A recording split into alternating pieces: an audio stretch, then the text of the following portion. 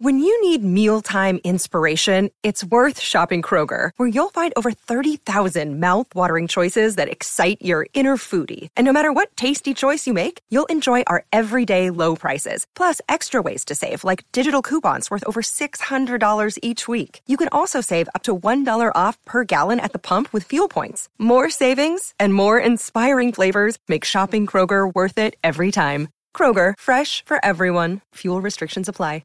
It is Ryan here, and I have a question for you. What do you do when you win? Like, are you a fist pumper, a woo-hooer, a hand clapper, a high-fiver? I kind of like the high-five, but if you want to hone in on those winning moves, check out Chumba Casino. At ChumbaCasino.com, choose from hundreds of social casino-style games for your chance to redeem serious cash prizes. There are new game releases weekly, plus free daily bonuses, so don't wait. Start having the most fun ever at ChumbaCasino.com. No purchase necessary. VGW. Void where prohibited by law. See terms and conditions. 18+. Hello, it is Ryan, and we could all use an extra bright spot in our day, couldn't we? Just to make up for things like sitting in traffic, doing the dishes, counting your steps, you know, all the mundane stuff. That is why I'm such a big fan of Chumba Casino. Chumba Casino has all your favorite social casino-style games that you can play for free anytime, anywhere with daily bonuses. That should brighten your day a little. Actually, a lot. So sign up now at ChumbaCasino.com. That's ChumbaCasino.com. No purchase necessary. VGW. Void where prohibited by law. See terms and conditions. 18+.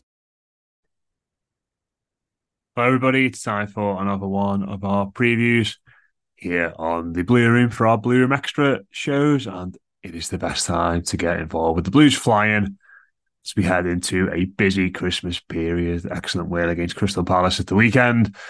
And joining me on Subs Weekly this week were Warren, Jake, and Paddy from The Athletic. Loads and loads to get through from the game at the weekend. Really enjoyable show. And if you'd like to hear it in full, as ever, the link is in the description, or you can visit patreon.com/the Blue Room Extra. Works out roughly around £1 a week. Get numerous shows on there, and you can cancel and restart your membership whenever you like. So it's patreon.com/the Blue Room Extra. The link is in the description. Hopefully we'll see it over there. In the meantime, we hope you enjoy this clip from this week's Subscribers Weekly show. Yeah, well, I was looking earlier, and I think in the first 15 minutes, Everton have the best record in the league this season. So I think it's 5 scored and 1 against. The one against obviously being Eze's penalty, which I still don't think is a penalty, by the way. I think the second one was and the first one wasn't, but that's just my opinion on the two. Maybe they got to the right sort of decision and it balanced out eventually by giving Palace one of the two. But I think like there are loads of cliches about Sean Dyche's management, and some of them, when you watch his side more and more with more regularity, some of them kind of make sense, and I think others need to be kind of cast aside and dispelled a little bit. So, like for example, yes, he doesn't just want possession for possession's sake, but Everton are actually creating a load of chances relative to the possession they're having, and they're creating danger, they're creating threat with regularity. I mean, starting the games really well. You wouldn't expect your left back to pop up in the centre forward position within 50 seconds of the game starting. That's where Mikolenko was. Week before, the left back is probably right on the edge of the 6-yard box, again scoring inside 7 minutes against Brighton. And what you really notice when you watch the goals back is just how many bodies are flooding the box. It's not just McNeil and Harrison cross the ball into Calvert-Lewin. It's very much Calvert-Lewin's the focal point, but you've got Decore, Mikolenko, other people running off him, at times Onana or Idrissa Gueye.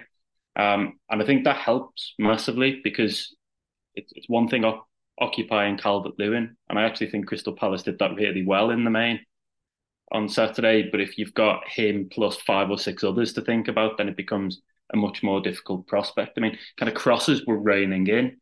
I was sat kind of looking at that kind of part of the penalty area, that part of the Palace penalty area in the first half. That's where my seat was, and it was just cross after cross from McNeil and Harrison. It was really dangerous stuff. So I think we need to give Everton credit for that they're starting games quickly. They are pretty often now a threat, even when they don't have much of the ball. And some of those notions about what a Dyche left back does, or what a Dyche right back does, or or how a Dyche team sets up. I think we do need to kind of dispel at times. One thing I would say about the possession, though, is that I do think mistakes like Tarkovsky's are more likely when you have less of the ball and when you keep giving possession back and when the opposition keep having attacks. Because that for me is about concentration. And it's about sometimes you're doing so much that eventually you are going to slip up. Overall, his record when Everton take the lead is really good. I think they've taken the lead in 15 games now since he came in across all competitions, and they're yet to lose one. But we have to acknowledge that they squandered the lead twice against Palace, and they also did the same, albeit in very unlucky circumstances against Brighton. I kind of felt that second Palace goal was coming, and that was purely because there seemed to be no plan at that stage in possession other than to bang the ball up to an increasingly isolated lone striker. So I do think one of the main learnings from this, in a constructive sense, has to be that you look at the third goal and the way that Everton built through the thirds, the way they took the ball on the turn, they played each other in, and the comfort in possession. And I think we can see more of that when they're ahead in games. That it's a way of alleviating pressure and just killing the game. You think back to Roberto Martinez and the Koeman era, the start of the Koeman era, and Gareth Barry was brilliant at that, just knowing when to just calm things down, particularly away from home, and just pick the passes and almost quieten the crowd. I think Everton can improve there, but it's obviously there is improvement. We're saying they look like a mid-table side, and that's a positive thing. But it means that they've still got a decent way to go if they're to get up to where we eventually want them to be. So that's one thing for me. I think they can be better in possession. I think they can almost learn from how well they did with the third goal and take that into when they're actually leading in games. Joe, I really do agree with you there, Paddy. I think there's a couple of things as well. I think you're absolutely right. If you're going to be playing that way with the possession, and yeah, you're absolutely right. If it's just coming on and coming on, then it's asking for a mistake, and a little mistake can lead to a goal. And I think that's why, particularly with Everton's squad, is that if you lose one of those two centre backs right now, you're going to concede goals by playing that way, because Keane coming in or Godfrey coming in, they're not going to be able to, as from what we've seen anyway, they're not going to be able to have that concentration for the majority of the time to be able to put up with that pressure. And I think that's why, as a manager, you need to be able to adapt and change and do things a little bit differently, depending on, reading the game a little bit better. And one thing I would say as well about the possession is that, and I think it's absolutely worth making a point that you've made there, Paddy, that actually you look at the possession and saying it's 80-20, or games like the cup game against Burnley, where I think it was 60 odd to 30 odd, and sometimes that's surprising. Sometimes you look at that and you don't actually feel like the possession was that one-sided, because it doesn't necessarily feel that way when you're watching a game. It doesn't feel the way that maybe when you watched a Sam Allardyce type of Everton side, where we literally just sat there, we created nothing, and we hoped that maybe we'd be able to get a set piece or maybe a breakaway. Actually, I would say that we do create a little bit of excitement. We are nice to watch. We are like that game for me. Take maybe it not being Everton's greatest position, a game that we played recently in performance. I thought it was a brilliant game. I thought it was absolutely like, we'll play, you play, and we just absolutely went at it. And actually, I think probably Palace probably could have felt that they could have either a draw would have been fair or they could have won. But so being able to go into a game and coming away with a win, I think that's not the Everton that we've been used to. So I think you're absolutely right, because I think we can fall into this trap of, well, it's a Dyche, we're not having any possession, we're not creating anything, and actually it's not nice to watch. It is nice to watch, and it's nice sometimes to be able to actually go to a game and enjoy it. And if you do come away with a win, brilliant. If you come away with a draw, actually, you've been able to watch a good game there. So yeah, there's loads of things that I agree with you there. And I think what he did do and what he doesn't really do sometimes, as much as we'd like him to do. I know he made the half-time sub, but the subs are quite late. But, you know, for that third goal, the Garnegay goal, there was two players on Beto there. There's a reason why that ball to Garnegay was on, because he did make that sub. He played that way. They went after Beto, and suddenly Garnegay was free there. So, yeah, you know, probably a little bit of credit for that sub and changing it, because I think they did control Calvert-Lewin for the majority of the game. It sort of feels to me like there's just full commitment to each phase of the game. Like when we find ourselves in it, it's like when we're on the attack, lads, like you're all, you know, barring, you know, the centre backs and the older midfielder, you can all go. Like the fullbacks can get forward. Obviously, Mikalenko does it a lot more than Young on the other side, but your wingers push up. The core effectively plays as a second striker, and it's like, right, when we're on the attack, we are going to attack.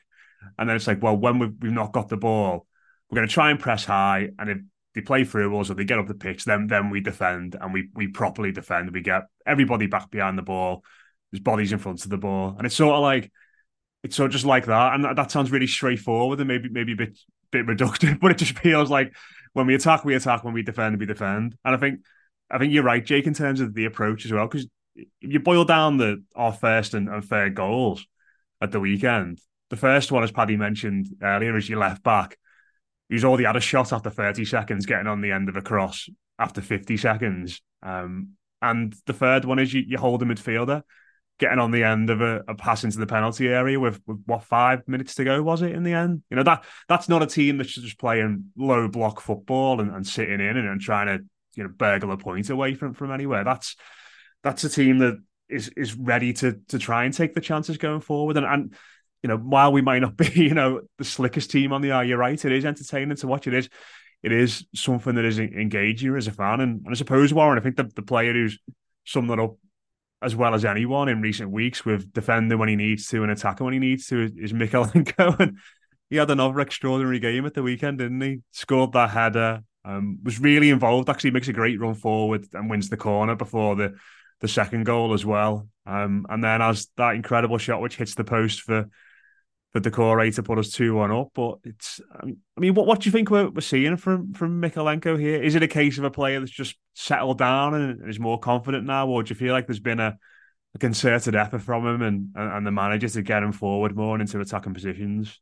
Well, I think first of all, what I loved the most about post-game on Saturday was all the Paolo Maldini comparison tweets regarding Mikalenko. Maldini could never hit a volley like that, mate. I'm sorry. Never.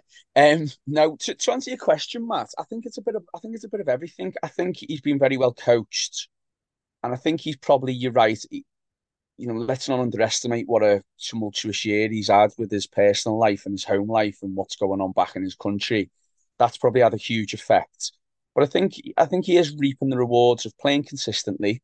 I think he's probably reaping the rewards of playing in a back four that is consistently selected, the same back four. And I think he's probably reaping the rewards as well from having the coaching. And we always say, don't we, is the current manager improving any players? The last sort of one I can feel where we saw an improvement, and it didn't last as long as probably we would have liked, but I thought when Lampard came in and he gave Iwobi that lease of life, we could see that the coaching and the way Lampard wants them to play, we saw a massive improvement in Alex Iwobi, particularly in that season where, leading up to the Palace game where we stayed up. I think with Mikalenko, one of the things he's been accused of is the fact that, well, he's just a defender. He doesn't get forward as much. And, you know, we all know about the modern day fullbacks have to be attacking and have to be ones that are seen to contribute to, you know, goals and assists. Sports Social Podcast Network. Hello, it is Ryan, and we could all use an extra bright spot in our day, couldn't we? Just to make up for things like sitting in traffic, doing the dishes, counting your steps, you know, all the mundane stuff. That is why I'm such a big fan of Chumba Casino. Chumba Casino has all your favorite social casino-style games that you can play for free anytime, anywhere with daily bonuses. That should brighten your day a little. Actually, a lot. So sign up now at ChumbaCasino.com. That's ChumbaCasino.com. No purchase necessary. VGW Group. Void where prohibited by law. See terms and conditions. 18+.